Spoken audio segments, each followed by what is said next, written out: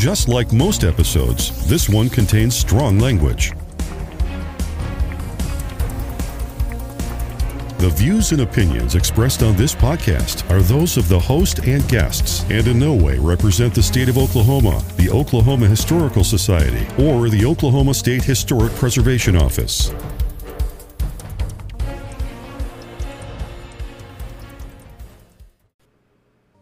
Hey listening friends, Jack here, and I would like to tell you about the sponsor of today's episode, and that sponsor is Atlas. Atlas is a branding, web development, and content marketing agency. As a business owner, your day-to-day is uncharted enough. From branding and web design to content marketing, Atlas will help you navigate this digital terrain with ease.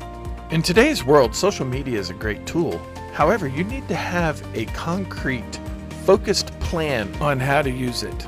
And that's where Atlas comes in. Atlas can help you navigate this modern digital world. And on top of that, Atlas can also help you with traditional means of marketing. So if you would like to book your free consultation, please visit atlasokc.com. That's ATLASOKC.com for your free consultation. Welcome to the Musings of an ADD Mind podcast. This is your host, Jack, and I have the ADD Mind.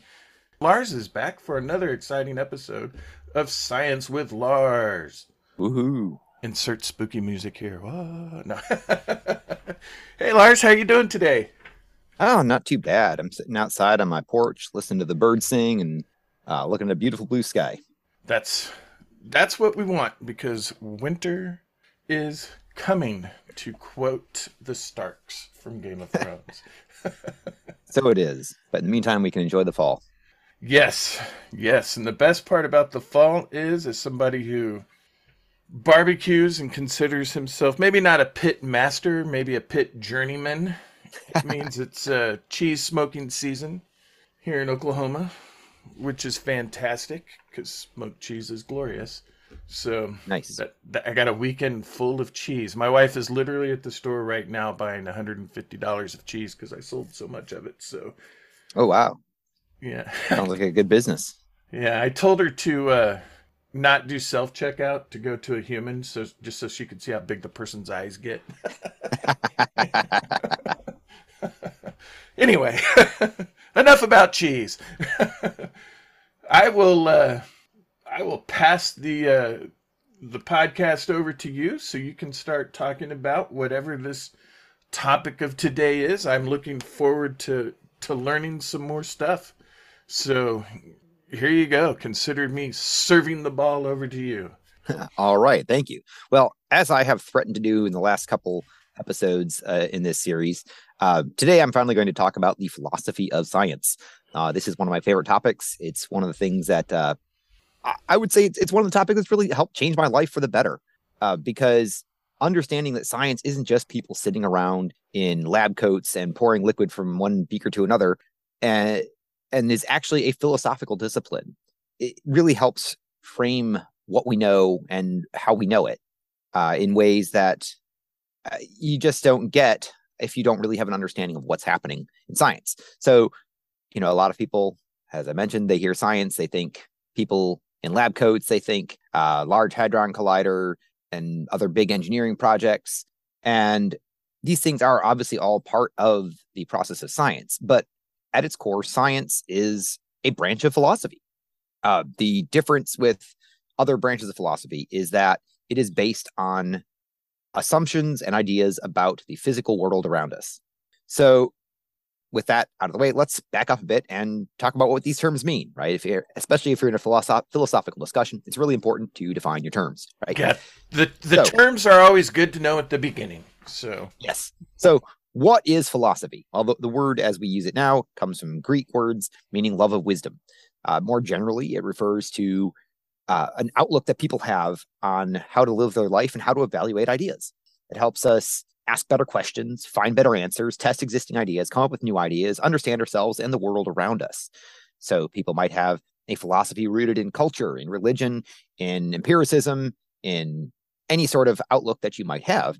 And the philosophy of science is one that is rooted in empiricism, the observation of the natural physical world. So what then is science? What distinguishes it among the many branches of philosophy? Well, it comes from Latin in this case, the word scientia, meaning knowledge. And as I have mentioned a few times, there's not one overarching agreed upon definition, right? And the definition that I've used in the last couple episodes, which I'm going to continue to use unless some eminent philosopher of science comes and corrects me, is that it's the process of acquiring knowledge of the natural world by the systematic testing of hypotheses against observation. And once more, we got to define our terms, make sure we understand what we're talking about. So knowledge is any justifiable belief with predictive power, meaning that if you ask me how I know something, I should be able to tell you why, and you should be able to use those same reasons to come to the same conclusion. If not, then maybe I didn't really know what I was talking about. What is the natural world? Well, it's basically all we can observe directly or indirectly. It does not include anything spiritual or religious or otherwise supernatural. It doesn't include anything that is purely conceptual. Any idea you have in science has to have some sort of reference to the physical world around us. Now, it doesn't have to be something you can just obviously take a look at, as, for example, electrons, the electronic backbone of the internet that we're using to have this conversation now. Well, you can never actually directly look at an electron. You can get images that it might produce, but you can't actually look at one. So how do we know they exist? Well, that's something that's been discovered scientifically, and maybe we'll go into that in a future episode. And what then does it mean to be systematic? So it's done according to some particular system or plan in a repeatable way. So if I have an observation and I look at my computer and I notice that it has a standard Windows 104 keyboard layout, I don't actually know if it does. I haven't counted these particular keys on this particular computer. I think it actually has 106, if I had to guess. Then someone else should be able to come and look at it and come to the same conclusion, right? It's systematic. I've recorded my observations in some way, and someone else could repeat them given the same set of circumstances. What then does it mean to test an idea? Well, to determine its validity. If I have an idea about, again, the number of keys on my keyboard, well, I should be able to say, I think it is 106 keys, and then I ought to be able to actually count them and find out if it is in fact 106. Again, I'm not positive. I have not actually counted the keys on this keyboard that I'm looking at. So if I'm testing, what am I testing? I'm testing a hypothesis. A hypothesis is an idea that explains some existing data, such as there is a keyboard in front of me, and makes predictions about more data, such as this keyboard, I think, has 106 keys. Other laptops of the same model ought to have 106 keys. Again, it's just one example, not a terribly important one, but that is the method. And finally, what is an observation? Well, an observation is just any recorded physical interaction with your senses.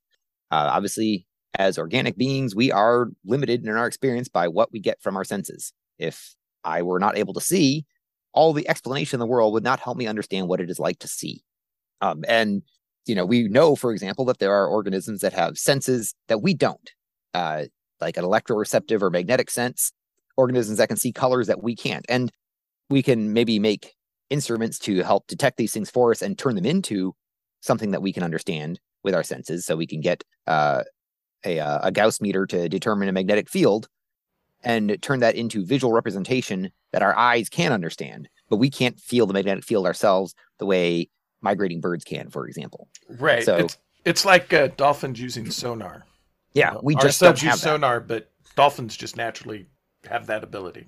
Correct. And they turn that sonar ping into a visual representation that our eyes can understand. Although incidentally, humans can echolocate to an extent, particularly people who are born without sight. They can learn how to click or use a machine to click and actually get a pretty good idea of their surroundings just from the sound that they get back. But usually our brains aren't trained to do that, so we don't have that as a sense. Yeah. Yep. But yeah, that is important, right? It's whatever we experience, we are limited by our biological senses. Right. There's no way around that. And one of the things I've always thought cool is that, obviously, because we're Earthlings, life evolved here, but our sense of scale is completely based upon the Earth. Mm-hmm. If we were to actually send a ship to Jupiter, Jupiter is so large the human brain just can't comprehend how large it is. They can do pictures of this is Jupiter, this is Earth, see how, and all that. Mm-hmm. You just can't comprehend the sheer Not even a scale little. because as humans, we have nothing to actually base that on. Right. Now, if we'd evolved on a moon orbiting Jupiter, I think we'd have a very different understanding of Yes. it. And there is some reason to think that some of the moons orbiting Jupiter may, in fact, harbor some kind of life. Probably not intelligent, Right. civilized life the way we understand it, but there is at least a possibility that some of them might have something that has replication and evolution, as we talked about in our first science episode, that would qualify as life. Yeah. And when the Europa Clipper gets there in a couple of years, that'll be groundbreaking for discoveries on a Jupiter moon. Yeah, just don't watch the movie The Europa Report first. Yeah, do not do that. For those not aware, it's a low budget but interesting sci-fi movie where they send a mission to Europa and things don't go well. Yeah, no, it does not. It's actually a pretty good premise for the movie, and considering it was low budget, the special effects were pretty good in it too. Yeah, I liked it. So anyway, we've then? side quested, so we have side quested a little bit. Yes. So those are my definitions out of the way. Feel free to rewind, listen to them again if you want to make sure you understand what I'm talking about, and feel free to disagree because I'm not a philosopher and I'm not even a practicing scientist. I just study this stuff a lot in my spare time. So what do other scientists have to say about this? Well, the famous physicist Richard Feynman, probably the architect of what we now understand as quantum electrodynamics or quantum mechanical theory, he said, philosophy of science is as useful to scientists as ornithology is to birds. So not the most ringing endorsement there. Let's take a look at Lawrence Krauss, another famous physicist. The worst part of philosophy is the philosophy of science. The only people, as far as I can tell, that read work by philosophers of science or other philosophers of science, it has no impact on physics whatsoever. So not all scientists are really enamored with the idea of the philosophy of science, but I still think it is important, and I'm going to hopefully explain why. So what is then the philosophy of science? Yes. Right? Why is science a philosophical discipline? Why do I think that's important? Well, it is the application of philosophical principles to scientific investigation. It helps us answer questions like what distinguishes science from other disciplines? What qualifies as a hypothesis? What are the testable ideas from a hypothesis? What might falsify a hypothesis? What qualifies as scientific knowledge? When is a claim of knowledge justified? Is scientific knowledge more reliable than other types of knowledge? Or what is good experimental design? These are all important things that if you want to be a good practitioner of science, you should be able to answer. And so even if you don't necessarily realize that, yes, this is in fact a philosophical endeavor, a good scientist is going to put these ideas into practice. So what distinguishes then science from other disciplines? Well, as mentioned before, it is empirical. That means it is based on observation of the natural world, either directly with our senses or more commonly today using some kind of instrument that we've already tested to be reliable. It often uses inference to produce explanations of phenomena that can't be directly observed to account for phenomena that can be observed. So, as mentioned before, for example, electrons are too small to ever observe directly. And yet we are so confident that they are real and have certain properties that we've built basically our entire communications and financial infrastructure on them over the last 40 years, or maybe even longer. I guess banks really started switching to computers in the 60s, so more like 60 years. So what exactly do I mean by inference? Inference is just when you take a bunch of ideas that all seem to come together in the same way and say, I think this is likely true within a certain purview. So we look at all these observations we make of experiments on atoms, which again, we couldn't necessarily observe directly, or experiments on chemicals and with energy moving through them in a certain way. And you come to the conclusion, I think there are these tiny particles that I'm going to call electrons that carry a charge that I will call negative, and they operate in these particular ways.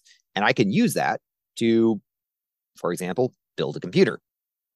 So also other things that are difficult to observe directly, and yet we can infer their causes, things like diseases, right? You've probably heard of the germ theory of disease, the idea that many diseases in humans and other organisms are caused by tiny organisms, or at least organism-like things that we can't actually directly observe.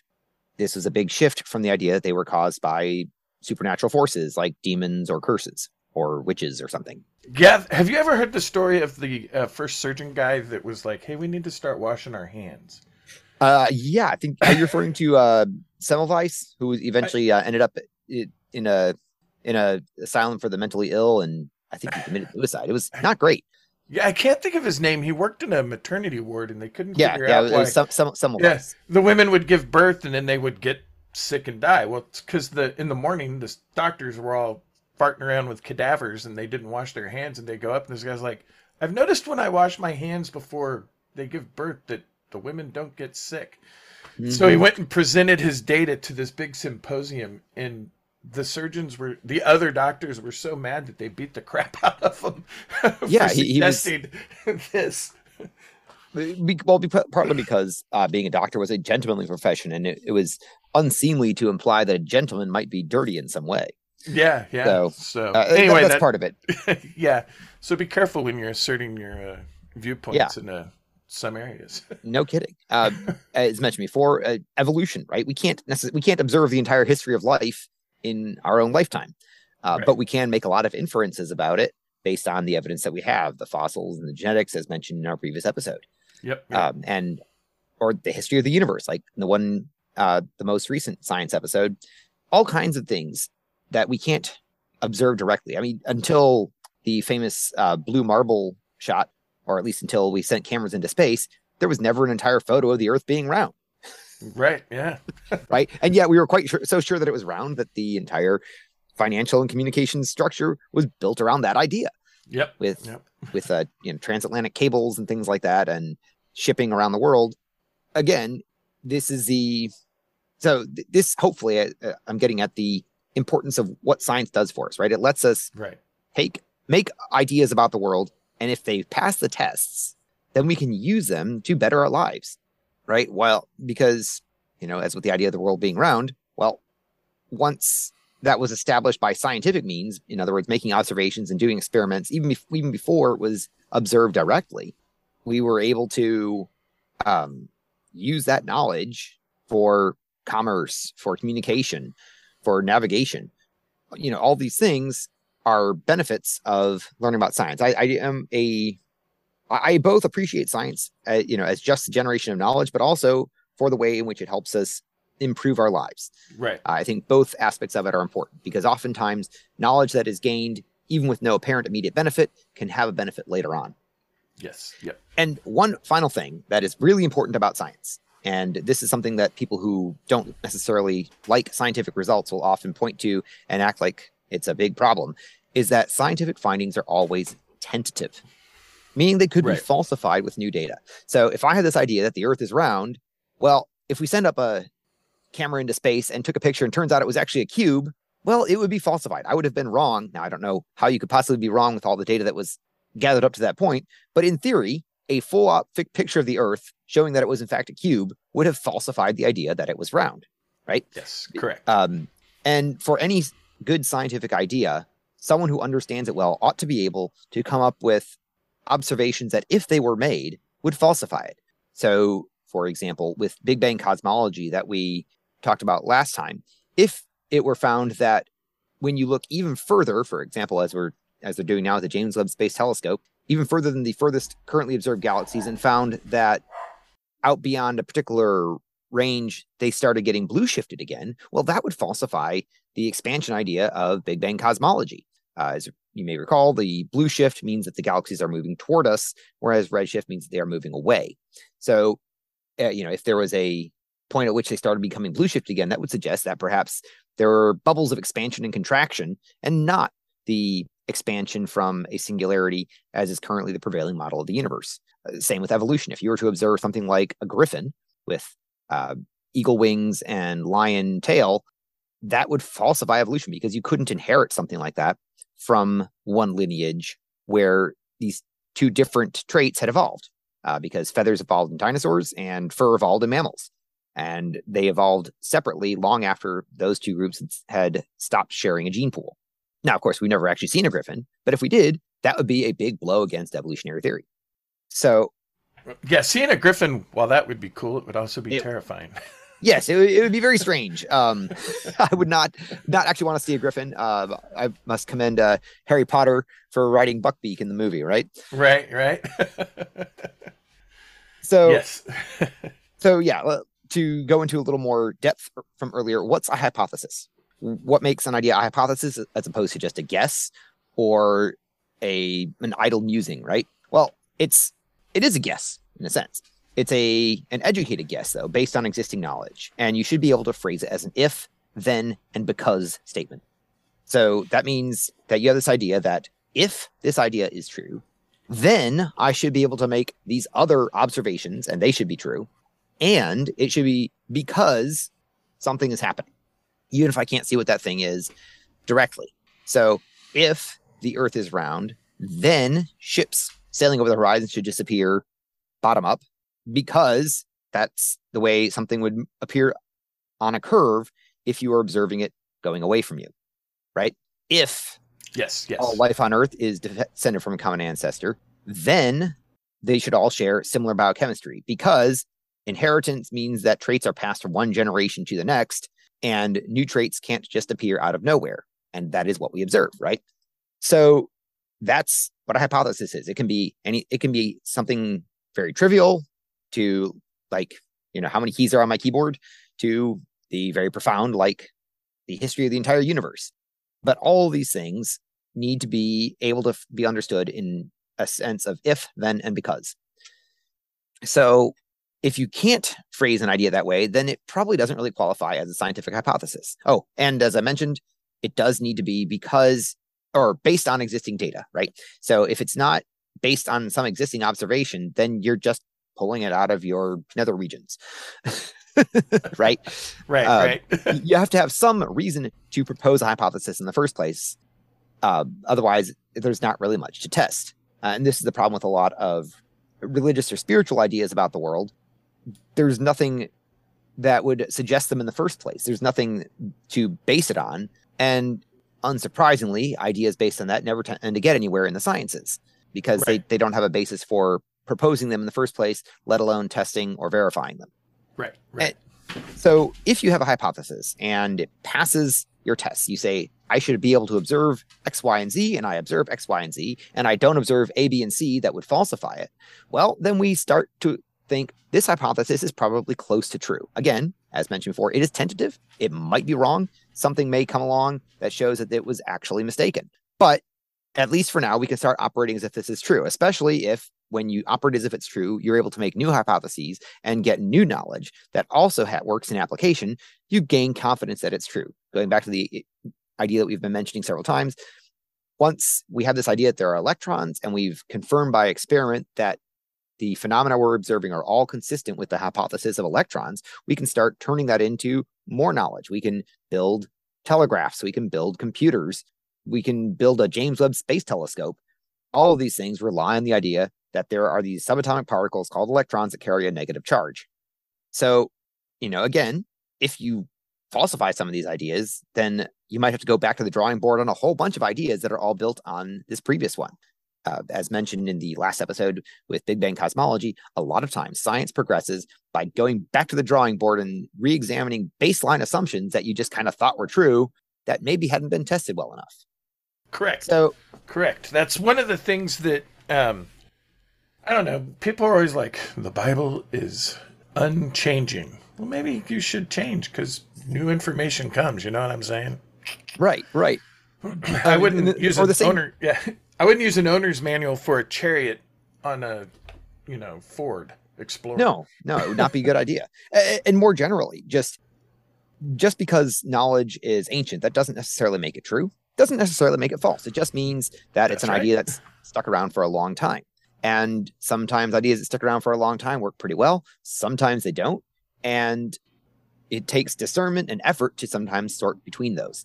And I don't want to say, that it's just a matter of people who revere the Bible, because you see that happening in many different religions. You see that happening in non-religious ideological systems. A lot of politicians, for example, they just assume that the tenets of their party are correct, and they don't do any investigation on it. And they just assume that their ideas will give the best outcomes without bothering to see if the outcomes that they observe when basing laws on those ideas actually are better. Correct. Yeah.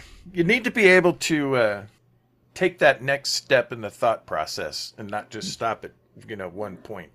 Yeah. And that's whatever side of the aisle you fall on, if you're talking, just sort of political philosophy.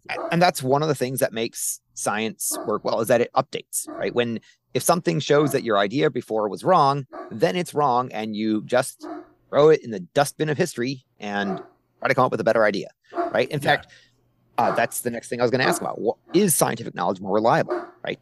Well, as far as we can tell, it is to date the most reliable way humans have found for gaining knowledge of the natural world. It's managed to help us go from banging rocks together to sending people to the literal moon and getting rocks from there, and probably not banging them together, or doing more interesting things with them than that. Yeah. One of the I have met Tom Stafford. He was a Gemini and Apollo astronaut, and then he retired as a general in the Air Force. He's responsible for the B-2 stealth bomber. And I have met him. He did Apollo 10, which was obviously the run-up for Apollo 11. The cool thing is his mother was in one of the land runs in Oklahoma in 1889, and she lived to see her son fly around the moon. That's amazing. Which I've just always found to be, amazing. I mean, that's just so cool. And that's sort of what you were talking about, going from stone to this. And it was for his mom, literally, in her lifetime. What you're talking about. that is impressive. So like in science, right? If a previously established idea is found to be unreliable, then it's modified or discarded, right? As mentioned before, there was the idea of Ptolemaic astronomy with everything going around the Earth that got replaced with heliocentric ideas, that got replaced with universal gravitation, and that was replaced with general and special relativity and Big Bang cosmology, right? Each one of those ideas was less wrong than the ones that came before. But each one, it was wrong, at least in some ways. And we can be quite sure that our idea of Big Bang cosmology is still not complete, because there are certain things it doesn't explain. So all models, as they say, are wrong. Some are more useful than others. And that is one of the ways that science continues to proceed and gain new knowledge, is by recognizing that everything is at least a little wrong. Yes. And new data sets either, changes, helps. It's all good the more info you have. So yep. And of course, there are other ways that people have of looking at the world: philosophy, ideology, religion, and oftentimes these are not really testable claims. They're just ideas about how to act, and people may act or not act as they see fit. However, whenever those ideas do make testable claims about reality, such as trickle-down economics will raise the bar for everyone, or when the state owns everything, then everyone is equal. Well, these are ideas with real world consequences that we can measure. We find that neither is a terribly great economic system, right? From each according to his ability to each according to his need doesn't work much better than trickle-down economics. Yeah. And so, anytime you run up between ideology and the real world, well, the real world is going to win every time, at least in terms of determining which idea works best. If you want to talk about things like eternal salvation or peace of mind, well, that's up to you, I suppose. It's not really something we can hypothesize about. It's not something you can test. It's not something you can make a general principle about or establish a society on, or at least hopefully you won't establish a society on your personal preferences. So, what are some good ways to understand the overall philosophy of science? What is it that makes studying the natural world in a consistent, systematic way, what makes that produce good knowledge, right? Well, let's go back to one of the earlier people who really started formulating this philosophy of science, Francis Bacon. He was a famous English naturalist, philosopher of nature, as they were sometimes called, or natural philosopher. He said, "For first of all, we must prepare a natural and experimental history sufficient and good, and this is the foundation of all, for we are not to imagine or suppose, but to discover what nature does or may be made to do," right? Rather than start with your assumptions about what the world must be like and discard any idea that counters it, as many people who we will charitably call science deniers do, you have to deal with the universe as it actually is and form your ideas around that instead. So you may have heard of Charles Darwin. He famously said, "There was much talk that geologists ought to only observe and not theorize. And I well remember someone saying that at this rate, a man might as well go into a gravel pit and count the pebbles and describe the colors. How odd it is that anyone should not see that all observation must be for or against some view if it is to be of any service." In other words, as mentioned before, your hypothesis has to come from somewhere. You have to have some ideas that you're basing your new ideas on. Explanations only work when you can explain things in terms of what you already do know. So if you are just making any old observation, but it doesn't have any bearing on the truth of an idea, it's not going to be terribly useful in a scientific context. To use the example I mentioned earlier, the number of keys on my keyboard, let's face it, it's not really that important. As long as I can type on it and use it to send commands to my computer, then it's doing its job, and it's not really that important if I know exactly how many keys are in it. So Darwin was, again, among those many scientists who understood that it is important to have some sort of goal or idea that you are testing with a hypothesis, right? Correct. Correct. Yeah, a living person, Naomi Oreskes, she says, a conclusion becomes established not when a clever person proposes it, or even a group of people begin to discuss it, but when the jury of peers, the community of researchers, reviews the evidence and concludes that it is sufficient to accept the claim. And this is one of the things that really differentiates science from religion or ideology or politics, is that it is not based on who says something. It's not based on when something was said. It's based on, do the ideas work in the real world? Do they convince people based on observable facts rather than feelings? If your ideas are able to convince people who may not have had them before, but who are still very knowledgeable in that field, well, it's not a guarantee that it's true, but especially when you can base new ideas off of it and come to practical application on them, there's a good chance that your idea is more true than the one that it supersedes. Yes. So, two more quotes going back to the beginning here. Richard Feynman, as we mentioned earlier, he didn't think philosophy of science was that important, but I would argue he was, in fact, a very good philosopher of science. He said this: first, we guess it, then we compute the consequences of the guess to see what it would imply, and then we compare the computation results to nature or experiment or experience, compare it directly with observations to see if it works. If it disagrees with experiment, it's wrong. In a simple statement is the key to science. It doesn't make any difference how beautiful your guess is. It doesn't matter how smart you are or who made the guess or what their name is. If it disagrees with the experiment, it's wrong. That's all there is to it. And that really summarizes the experimental approach to science. It's not based on authority. It's not based on power. It's based on observable facts, right? So despite his disparaging of the field, I think he was actually a pretty good philosopher of science himself. And finally, to round things out, Lawrence Krauss, that we mentioned earlier, he also didn't much care for philosophers of science, and yet I think he is also a rather good philosopher of science himself. He may just not realize it. He says, science is a process for deriving facts about nature. It's a process for enhancing our understanding of the world around us and for separating nonsense from sense via empirical investigation, logical reasoning, and constant testing. Trying to define science as an activity that upholds the common good or is in the national interest distorts the fact that science is nothing more or less than a remarkably successful empirical process for uncovering the way the world works. At its best, this process is open-ended and curiosity-driven. And, honestly, personally, curiosity has probably always been one of my greatest motivators. I want to know things that are true and reject things that are not. And really delving into the philosophy of science, which I have to some extent, I certainly don't have a degree in it or anything, but it's really helped me think about the world in more precise ways and be able to more efficiently and more accurately accept or reject ideas as they come to me, because I can see, are they based on facts? Do they have any sort of practical application? Are they open to change if better ideas come along? And if it does, then I'll accept it for as long as it continues to hold true, and not be so wedded to an idea that if it ceases to hold true, that I will continue with it anyway. That way lies dogma. That way lies madness. Yes. So that is my brief overview of the philosophy of science. Any questions, comments? Hopefully I've been interesting enough for the last hour or so.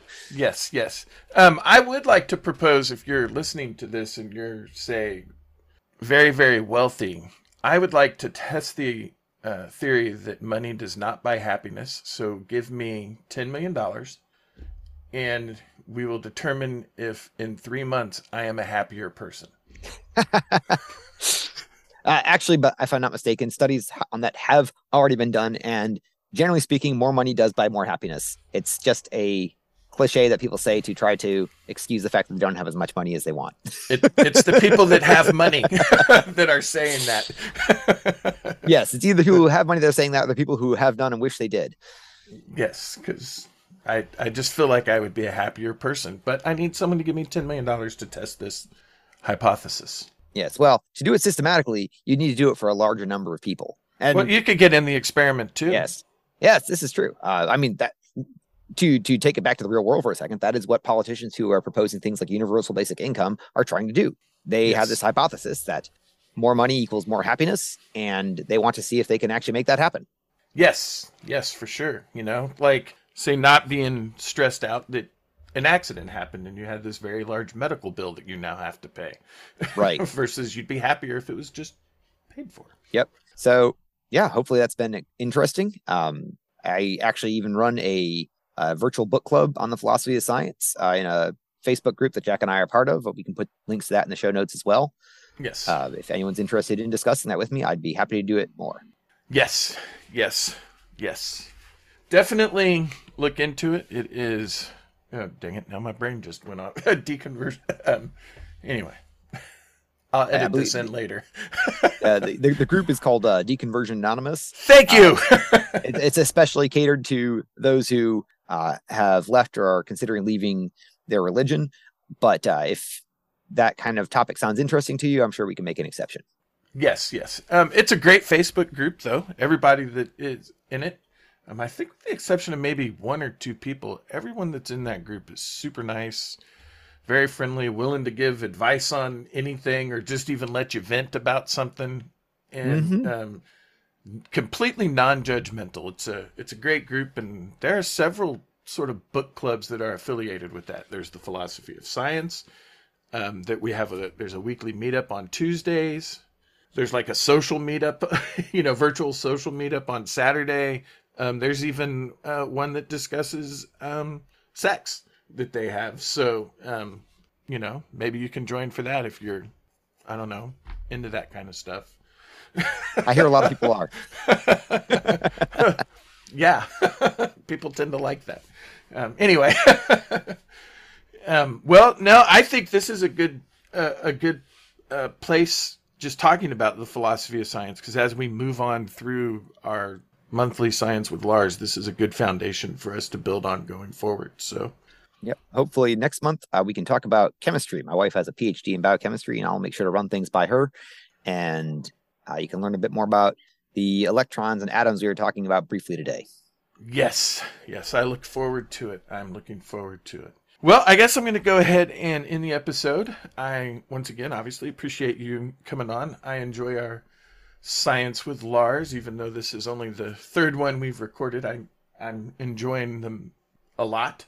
Glad that you're doing it, and look forward to many, many, many years of Science with Lars, because I don't think we can run out of topics. Hopefully not. So anyway, I'm going to end the episode as I always do, but I guess rather than the person I normally do, since this is more science affiliated, I'm going to end it like this. Remember, try to live your life in a way that would make Carl Sagan proud. Bye.